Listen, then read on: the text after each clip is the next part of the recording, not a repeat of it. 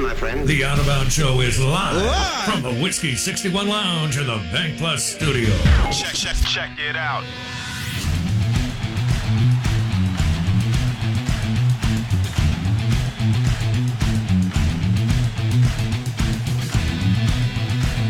All right, here are the guys coming to Oxford. I mean, there's more than this, but Zachary Franklin, University of Texas San Antonio. I haven't been to San Antonio. Blake has.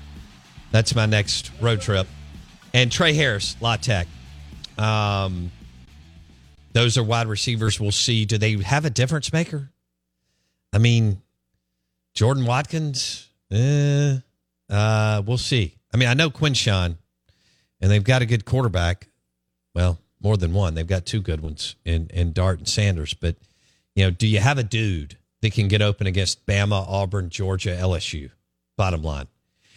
We are the Out of Bounds Show. We welcome in Jake Thompson, Ole Miss Insider, on three. Jake Thompson on the Farm Bureau Insurance guest line.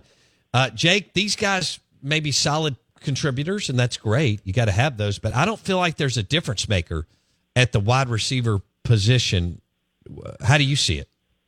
Yeah, I mean, right now you don't have like the A.J. Brown, the Elijah Moore, even the Jonathan Mingo and Malik Keats that you've had. You've kind of got to have a receivers room by committee.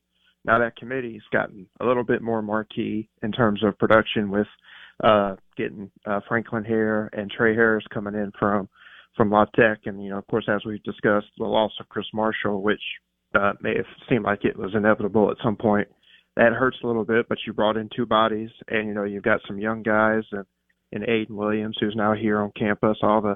Everybody's here on campus now kind of participating in off-season workouts or summer workouts. But, no, that receivers room is one that I think either a guy is going to have to emerge or Jordan Watkins is going to have to somehow kind of become that guy, even though he's more of the prototypical slot supporting receiver kind of role. But it may be all on his shoulders to kind of at least get that offense going from the passing game perspective, and then hope everybody else kind of jumps on and follows his lead and just all carries the bucket together. Okay. All right. It's National Roofing Week, brought to you by Independent Roofing Systems.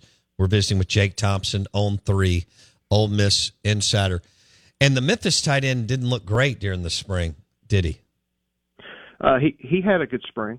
Not a spectacular spring, but in terms of somebody that could be the guy if they do something different with Trigg, or Trigg just once again just doesn't get it going, kind of like he struggled last year. Even without the injury, he was having a slow start to the season before that.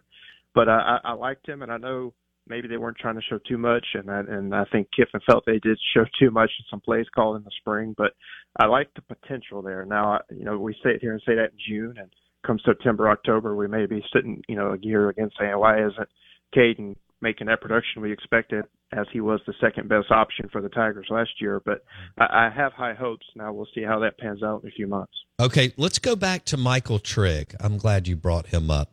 Kiffin was frustrated with him last year. Do you think he turned the corner in the spring, or is it, to be determined, Jake? I think it's to be determined, because he looked good in the spring last year, or at least looked like, all right, this is what they thought they were getting and what fans thought they might see out of him. But, outside of that 3-touchdown game against Central Arkansas early in September, he never really had a big splash. And, of course, he injures himself making that, one really good catch against Vanderbilt.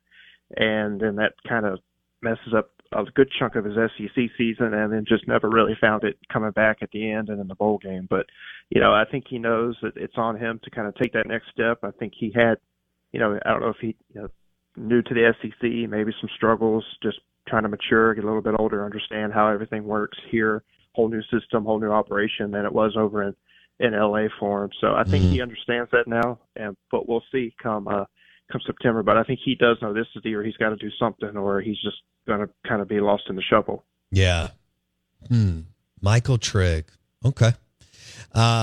Jake Thompson, Ole Miss Spirit, on the Out of Bounds Show and the Farm Bureau Insurance guest line. What's the latest on recruiting? Give me some scoop. It's been good recruiting. I know they've been picking up names, for the future.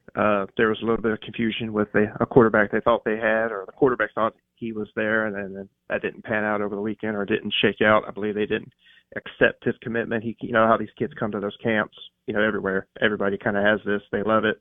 And I think he said, hey, I'll come play for y'all. And I think they said, hey, pump the brakes on that a little bit. Let's see what shakes out.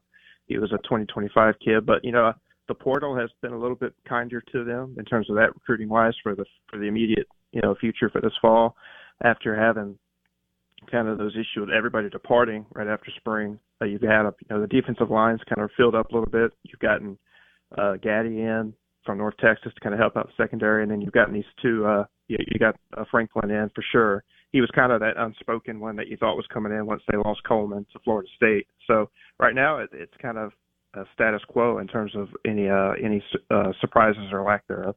Okay. All right. So when you are you thinking that the offense, when you look at the two units, are you thinking that the offense will be better than the defense, or the defense will be better than the offense, or how do you see it right now? I know we still have all summer and a month of practices before the first game, but where do you stand on that, Jake? I think overall, the overall package of both sides, I think the offense is going to be better or ahead of the defense. You know, I've talked up the defensive line a lot. I think that's the best unit on the defensive side, but as a total, you know, package, offense-wise, receivers, quarterback, running back, tight ends, and you've got some returners on the offensive front. I think the offense is going to be the best place to start off with there. Sorry, I was trying to think more about my thoughts, but no, offense is, I think, ahead of it. But you know, defense is, there's too many question marks right now for me. After that defensive line, are the newcomers and the linebacker group going to fill the holes that the guys left? And that secondary is just got a lot of veteran experience that's not there anymore. That's going to have to be filled by DeAndre Prince, who's coming back, and just a lot of these younger guys and new guys.